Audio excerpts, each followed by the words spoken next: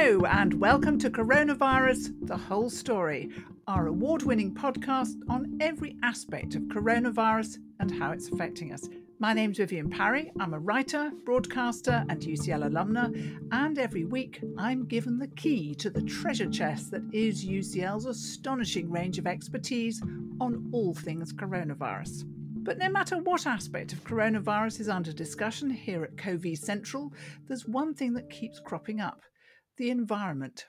Loyal listeners may remember that we spoke to scientists who said that new-to-man diseases like COVID are inevitable if animal habitats are degraded. We also talked to researchers deeply concerned by the explosion in production of single-use plastics needed for PPE. So we thought it was about time we dedicated a whole episode to the environment, and in particular to climate change, its role in the rise of COVID, and even whether COVID might be our planet's saviour.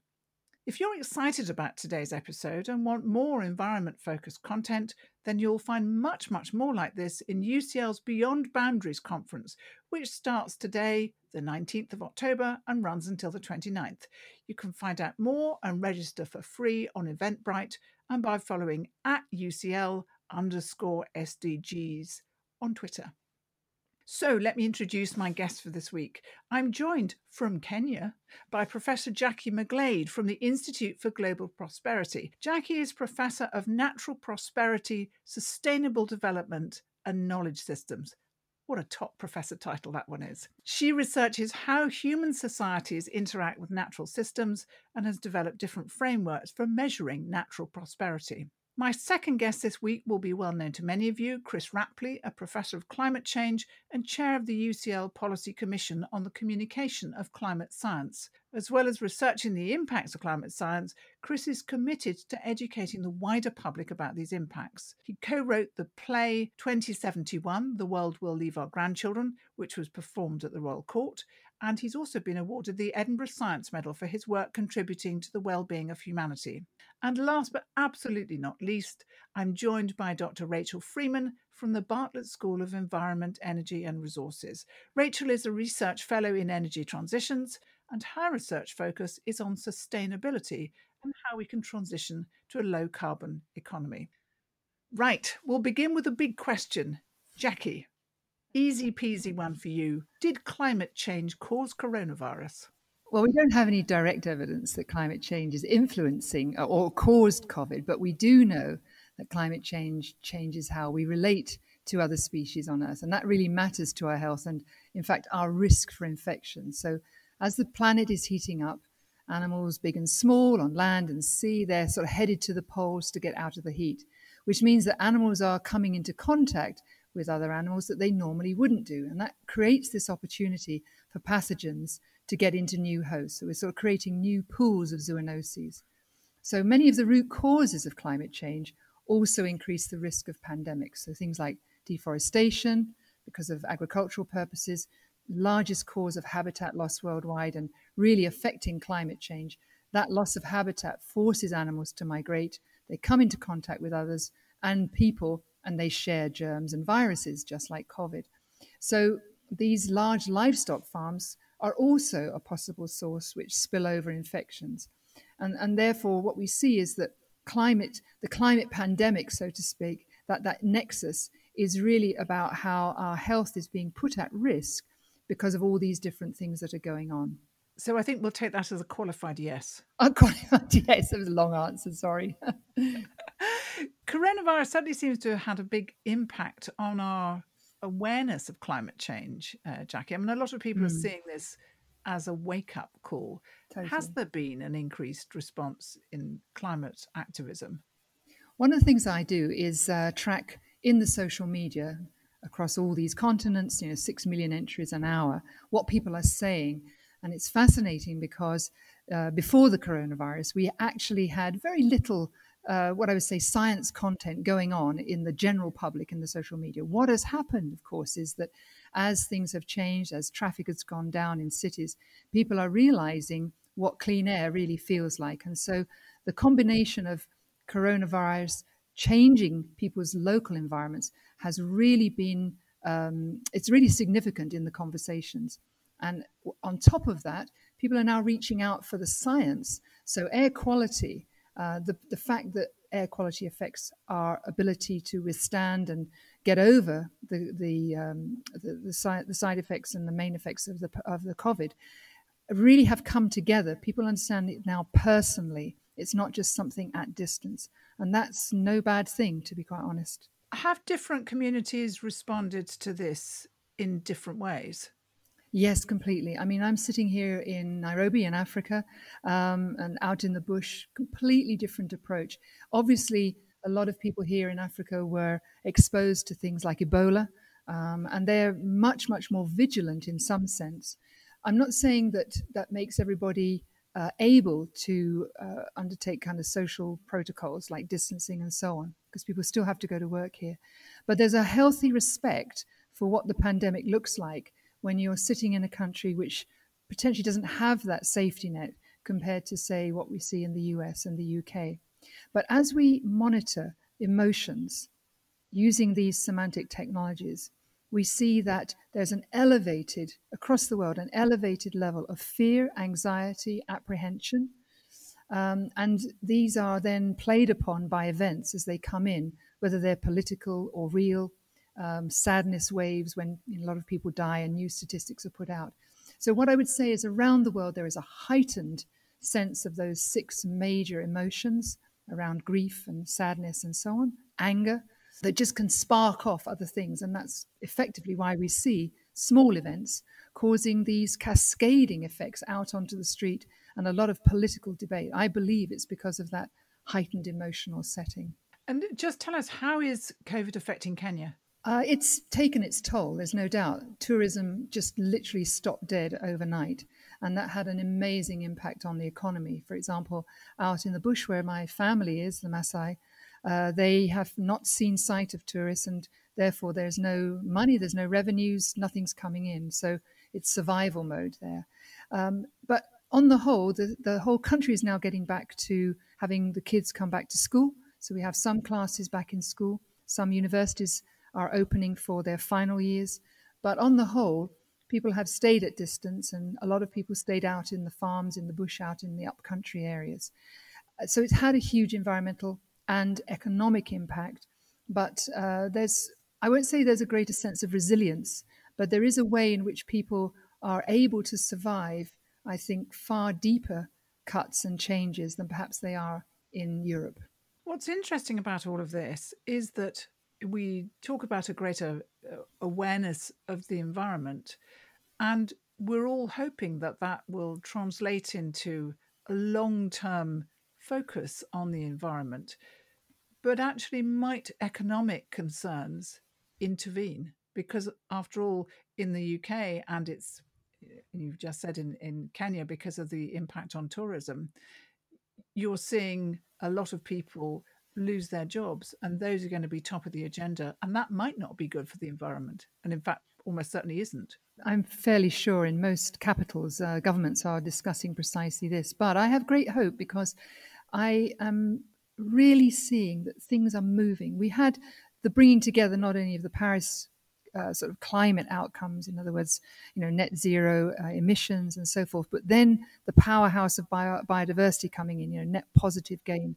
Now, these big policy issues are genuinely changing the conversation, and I am pretty optimistic that it's not about build back better. It's not about business as usual, because I think fundamentally what I can detect from these sort of different semantics that we look at is that there is a sense of purpose. People are seeking more meaning in their lives. And when you have people who are being led more by values as opposed to necessarily by economics, you get different outcomes, and environmental conditions are one of those. So I am an optimist. I know many people say that, but I do see that some of the log jams in the policy world have started to move aside. And even in the UK, we have these new plans for environment land management. We have ambitious targets being set at local levels by county councils, Essex and others, talking about 30% of land setting aside for biodiversity gains. These are all things that 6 months ago were almost inconceivable. And I think once you start down that road of localized, really empowering people to change their local environment and create local economies, then actually you've got a different conversation going on, which is not driven only by national policy. Thank you. That's fascinating. And at the beginning of lockdown, of course, when everyone was inside and all the public places were shut, there was a lot of talk about nature returning and the potential for coronavirus to curb some of the impacts of climate change. Chris, was this the case, really, or was this just our fervent imagination? I think it was a bit of a romantic hope. It's certainly true that given the opportunity, nature can recover very quickly. I'm a great fan of this sort of rewilding work that we've seen carried out by Isabella Tree and her people at NEP. That shows that the environment has a remarkable capacity to recover if you allow it to. But I don't think that everybody being constrained to their homes for a while had a massive effect on the environment. It had a tremendous effect on air quality. You know, I still keep close to the world of satellite observations of the planet, and the drop in that period from March to April in nitrogen dioxide concentrations over the major European cities was 50%. You know, it's a 50% drop, and I guess we all saw those pictures from Delhi and so on, where you could see into the distance and see a blue sky in ways that hadn't occurred for decades. But no, I think unfortunately things are slowly returning to normal. We had all hoped that we would build back differently in a way that paid more attention to nature, but I'm not sure that is really happening. So a bit of a wave of pessimism coming from you. But do you think it's had any positive impact on the climate crisis, COVID? Yeah, I think it has. I think it's brought home to people that planning ahead is a smart thing to do. I mean, a major pandemic was either number one or close to number one on the UK's risk register, and indeed many other nations' risk registers for a decade or more. And what we've seen is that those countries that took that seriously and carried out basic risk management, you know, how you reduce the probability of something happening and how you reduce the impact of it if it does happen. So there are some exemplars with COVID, you know, South Korea and some of the Asian nations and so on, New Zealand, where they had not only planned, but they also reacted very quickly. And then there are other examples, some very close to home, where the response was evidently a shambles. You can see that in the mortality statistics. And this is a lesson about long-term thinking and long-term planning, and that's our problem with climate change. Our Paleolithic brains are tuned to the sort of 200 millisecond response time, so that we can jump out of the way if something falls on us, or given that there's been an arms race in the biological world, we can jump out of the way if a snake strikes at us or whatever it is. So we have a very, very, very strong system to respond to very short timescale threats. And indeed, our brain operates on those timescales. The fact that we're holding this conversation without long lags between, you know, question and answer shows that we're tuned to live in the moment, and we react much more than we think. And the problem with climate change, like so many of these other environmental issues, biodiversity loss and so on, is that we're suffering slow violence, and our bodies just don't react to that. We need institutional mechanisms to allow us to deal with those sorts of problems. And unfortunately, those institutional mechanisms aren't always that effective. And in the case both of this pandemic and climate change, we're struggling. So I did ask you, had it had any positive impact? well, okay. Let me twist that round then and say yes. The point is, that I think it's brought that home to a lot of people who are saying we really, really have to take these things seriously and do the risk management properly and do better. And I think there's lots of evidence. I see it all the time from business, government, local people. I particularly like Jackie's comment about localism and communities. I mean, one thing that COVID has done is it's brought home to us the value of having community support, you know, which is pretty much all we've been able to access while we've been fairly heavily locked down. So I think it's been a real object lesson, and hopefully we will learn those lessons and do a lot better in future. And handling climate change will be one of the outcomes. Now, I kind of hesitate to ask you this, Chris, but has it had any negative impacts? It's difficult to say. I think. Well, certainly there's the PPE, isn't there? I mean, the explosion in the use of single-use plastics. Well, I mean, as you know, if you go for a walk, you will see lots of abandoned, masks and so on, and so the animals are going to be choking on those, along with the plastic bottles and everything else that we're trying to get cleared up. So yes, there've been some immediate negative impacts.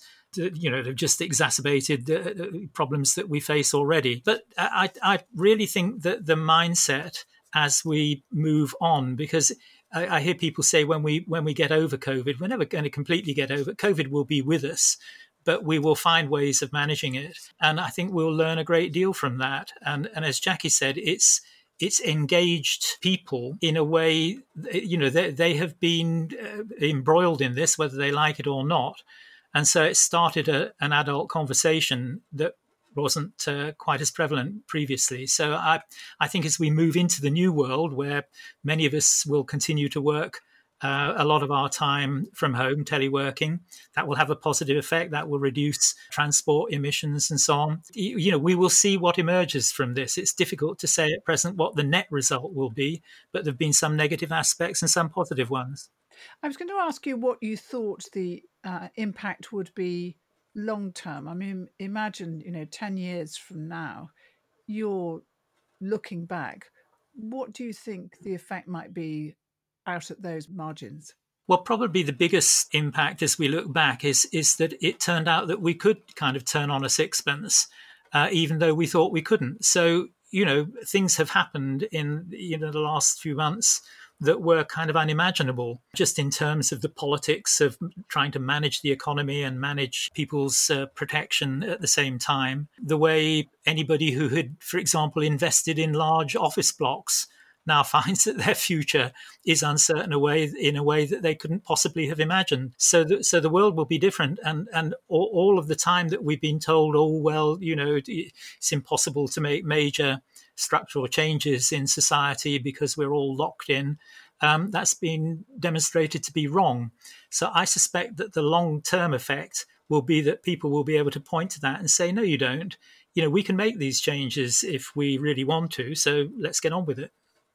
Yes, and much has been discovered to be a complete lie, like people can't work from home because they won't be productive. It's impossible to allow people with disabilities to work from home, and that's turned out to be a lie. All those things.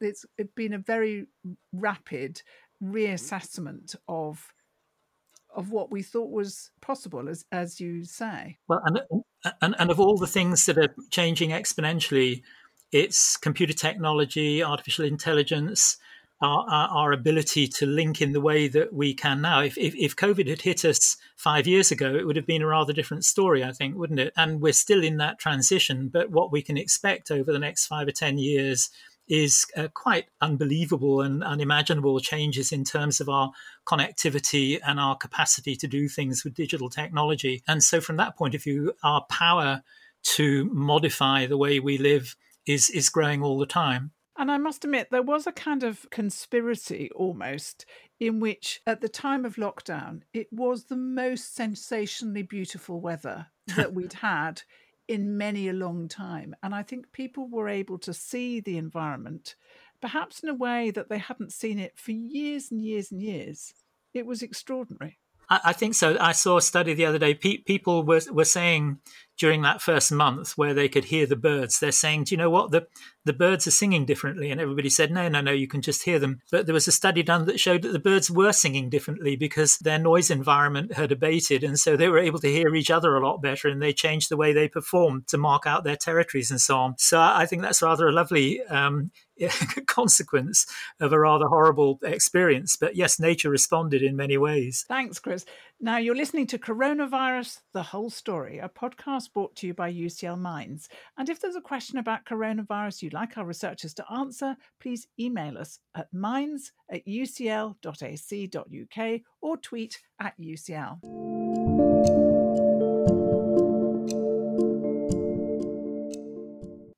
In many ways, coronavirus has been the first test for the UK in terms of how we're going to respond to the inevitable climate change crises of the future, both in terms of what decisions the government makes and the responses of society to those choices. Rachel, let me turn to you now. What have we learned about the government's response to coronavirus in terms of future emergencies? I don't even know whether I dare ask that question, given the shambles we've found ourselves in. Yeah, I don't know if I'll call it complete shambles. I think the interesting thing is what the government have had to do in a very short time. So they've had to obviously try to make sure all our essential services are running while fighting the pandemic, which has this whole characteristics of, you have to try and keep people apart, keep the economy going. And because we're lucky enough in this country to have a really good healthcare system, we expect, quite good quality of service, but then at the same time, we're spreading our resources very thin, and also we're kind of going into debt to be able to achieve all this with the assumption that this is a very short-term problem. It's a bit like, Britain's been through crises like this before, through wars and pandemics, but it's different now because of our lifestyle and what we've become used to. Do you think that government can draw on this experience to legislate for more action on climate change? Where do you think the public sit with that at the moment? Yeah, I think it could go either way. In one way, others have said there's been a sort of shock to the system, which means that there's a possibility of new thinking on lots of different things. But on the other hand, a lot of people might just be concerned about their household finances and all kinds of really basic stuff. And there also might be a sense of uncertainty about the future and sort of not wanting to deal with more than one thing at a time. So I think it probably varies a lot across society. How do you think the public has responded? Has the experience of dealing with coronavirus and what the public have had to do affected their attitudes towards making large-scale changes and sacrifices as a society in order to help combat climate change? Or do you think, as you've just hinted, that short-termism is going to prevail? Yeah, obviously, I think the understanding across society has been that this is a thing that needs attention right away. So the short-term response was, I think especially at the beginning of the lockdown was generally very good. I think we're getting into a bit sort of pandemic fatigue, and what we're seeing now is this effects of the COVID response now starting to affect other things such as, other types of medical care, economic impacts, which also affect people's well-being. And there is a sense of, when can we get back to normal, if you like? That's probably the phrase a lot of people talk about these days. Yeah, and of course, climate change is a different kind of emergency. It's much more, very, very much slower, and it has a sort of permanency, or a potential permanency attached to it. So the desire is to get back to what it was like, and maybe consumption doesn't necessarily have to go back to the levels that it was at back in February. Your work is on how we can transition to a low carbon economy. And what we've been seeing, as Chris was developing earlier, is the way that things have transitioned very rapidly. We've, gone from doing almost no consultations in doctors' surgeries, for instance, on screen to doing an enormous number of them. So we have transitioned to a different future really very rapidly. Is the same thing true for a low carbon economy? In some respects, yeah, I would say that some of the things, yeah, right, it is a kind of transition that we've gone to. However, I think for some people, an assumption is that this is temporary and it will go back to how it was before. Of course, some will not go back to how it was before, but I think people, things like doctor surgeries, most people would like to see a doctor in person. So I don't know how permanent that change will be. So in an energy transition, there will be a permanent shift away from fossil fuels. So it's not quite the same thing. The transition also is partly done on the supply side, where most people aren't really involved with that. So it's the role of the energy industry to do that. And in terms of what individuals might have to do as part of the energy transition, that very much depends on how well we do the supply side, how much low carbon power we can produce, and also how well we can do things like energy efficiency. So, there's probably going to be some behavioural changes needed, possibly only for a short term until we find out better ways to do things. But the digital side of things has been really tremendous to see how much you can do with it. And I think that's going to be a really big help with the energy transition. And there is an opportunity if there are, if there's a very large number of people unemployed, then one of the things where people could be most usefully employed is, for instance, in green transition. I mean, whether it's, replacing boilers or all sorts of things like that. It's creating new jobs in green energy, for instance. Yeah, absolutely. It is a break in normality, and it does provide that opportunity to rethink what we do on a daily basis and what values we have and how it fits into a low carbon, low resource world. Definitely. And I think not just in sort of demand management, not just on the energy side of energy production, but also across things like land management and all kinds of things like vertical farming and lots of new ways to do things. There's loads of great stuff happening, things like, growing insects to feed cattle so they don't have to go, feed on grain. Things like that, there's just a tremendous amount of creativity going into that. So a lot of opportunity for entrepreneurs, for people thinking up new ways of using energy or dealing with resources. So as we try to live in a much more low resource world, in a way for those who want to innovate and get creative, there's actually a tremendous amount of opportunity. Some optimism. Thank you. One final question for all of you this week, and that's, what one thing have you learned about climate change from coronavirus? Jackie? I think for me, we should have learned the lessons a long time ago, but here's my kind of take on this. We didn't really succeed in convincing the world about climate change, quite honestly. I mean, it's just taken so long. We were talking about this in the 70s and 80s, and we could not persuade politicians to do something. And what's happened with COVID is that people have been able to connect up the pieces and tell a very different story, one which is both global, planetary, things moving around, viruses jumping around and so on, and at the same time bringing it right down to the individual. Very, very personal. Climate change is just as personal. It is just as individual. So I feel that what I've been able to see is that there's a very different conversation going on. And of course, it's been brought to the fore by this idea of it's about survival. But in the end, climate change is about survival. So what I've learned is that you need to step out of the normal box of conversations and engage people in a very different way, both emotionally as well as with evidence. And here I've seen with COVID, people are reaching out for evidence. They don't want fake news. They want the real news. They want to see the facts and the figures. And so what I'm learning is, how do you get that across now for climate change? So I see a very different way that the public is reacting to evidence compared to how they reacted in the past to climate change. And I want to learn from that. But had you known what you know now, how could you have changed your previous messages about climate change? I think, to be honest, we spent a long time, of course you have to do this in the scientific community, building the evidence base, but trying to persuade people through logic. And what was refreshing, of course, was when we saw, what was happening on the streets, Fridays for climate change and so forth, how young people sort of skipped over that and said, we believe the scientists, let's move on. So I think we became far too preoccupied, and that's really what I've learned. What would I do? Well, I wouldn't unleash a virus on the world, of course not. But I think we should have made more of the incidents that occurred around the world and allowed ourselves to be a little bit more emotional.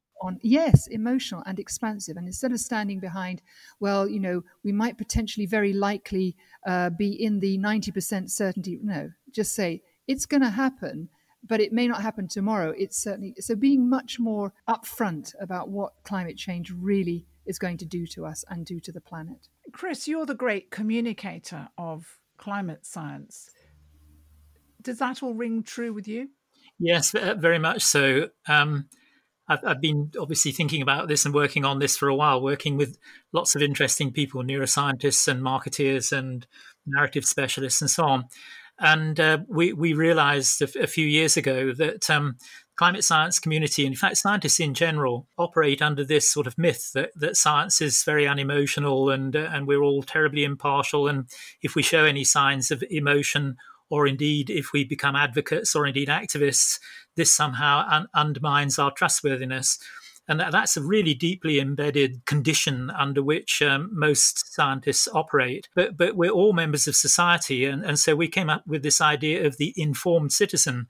And indeed, I'm an informed citizen, and the information that I have has been paid for pretty much totally out of the public purse. So I see I have an obligation as well as an ability to deliver that. So the idea behind the 2071 play was that it was a fireside chat. It was me with my, I don't know, white coat or gown off. And the offer was, if you want to come and hear the formal climate science with all the bells and whistles of caveats and conditions, by all means come and listen to that. But this is different. This is me telling you what I feel and think about climate change. And it was clear that had a real connection in a way that a public formal lecture did not. Very difficult to scale up. That's the only problem. And in a way, it's why David Attenborough has an edge, because he's not constrained in quite the same way. In fact, quite the opposite. He's seen as a figure of authority who's introduced people to the natural world over a long period of time. And so he has a level of permission to say things that many climate scientists still feel uncomfortable about. So we're seeing a lot more of that, though. Jim Hansen in the States has stepped out of his formal role as a climate scientist, and he's an activist now. And the climate science community has always, I think, erred on the side of least drama. And when you talk to strategists, they say, no, actually, I need to know the absolute worst that could happen, even if the probability is tiny. Please tell me about it, because I need to understand that and then work back from it in the way that I make my decisions. So I think we're seeing a big shift in the way the climate science community sees its role in delivering value and benefit to society. It's not going fast enough, but it's very encouraging. And one of the things that I see from that is that how the arts and humanities are absolutely critical to science, because arts and humanities know how to do that emotional stuff, and we need those relationships. So let me turn now to Rachel. What about you? What have you learned about climate change from coronavirus? Yeah, I think it created a shock to our sort of modern lifestyle that I think nobody saw it coming, and it was quite dramatic, and especially restrictions on how much we can consume in terms of travel, interruptions to supply chains and things like that. So we sort of got a bit of a reality check on that we're not invincible in terms of keeping everything growing indefinitely. And we've done that for the first time in a sort of modern, highly interconnected society. So it doesn't compare exactly to previous pandemics or previous situations like wars. So yeah, we learned what we did okay and where things failed. And I think it was a mixed response. Of course, it could have been better or worse, but it's how we dealt with the situation where we were dealing with this new disease that we didn't quite know how it was going to play out. And also how quickly it spread across the world due to international travel. So I think in specifically in terms of the UK, I think it revealed some strengths in our, I call it our economy, but it's really our way of life as well. That it has some strengths in terms of it, we could manage to do things like furlough people and keep everything going. But at the same time, you can see that there's a limit to that, and our economy is fragile. In terms of its dependence on high consumption activities and especially services, which tend to disappear very quickly when you have something like a pandemic and people can't travel. So I think the idea of a more robust economy, and one that's very innovative and responsive to changes, so very creative. A lot of encouragement, I think, for startups and people thinking up new ways to do things, and also better mix of manufacturing and services and less dependence on imports, especially we have quite large energy imports, which is scary if you think about what would happen if there are interruptions to that for any reason. So I think we should act really decisively to reduce emissions as fast as we can, but we have to deal with the energy trilemma, of affordability and security as well as sustainability. So it's the whole thing of balancing these competing strains, but really now start to really transition towards a low resource use society, but hopefully one that isn't horrible to live in. Then we can still have a nice life. Well, thank you very much for that, and to all of you. You've been listening to Coronavirus, the Whole Story. This episode was presented by myself, Vivienne Parry, produced by UCL with support from the UCL Health of the Public and UCL Grand Challenges, and edited by the totally lovely Kerry Bradley. Our guests today were Professor Jackie McGlade and Chris Rapley and Dr. Rachel Freeman. If you'd like to hear more of these podcasts from UCL Minds, subscribe wherever you download your podcasts or visit ucl.ac.uk/coronavirus. Don't forget, the UCL Beyond Boundaries Conference is taking place all this week until the 29th of October, and you can get involved on the UCL website. This podcast is brought to you by UCL Minds, bringing together UCL knowledge, insights and expertise through events, digital content and activities open to everyone. Hope to be with you again soon.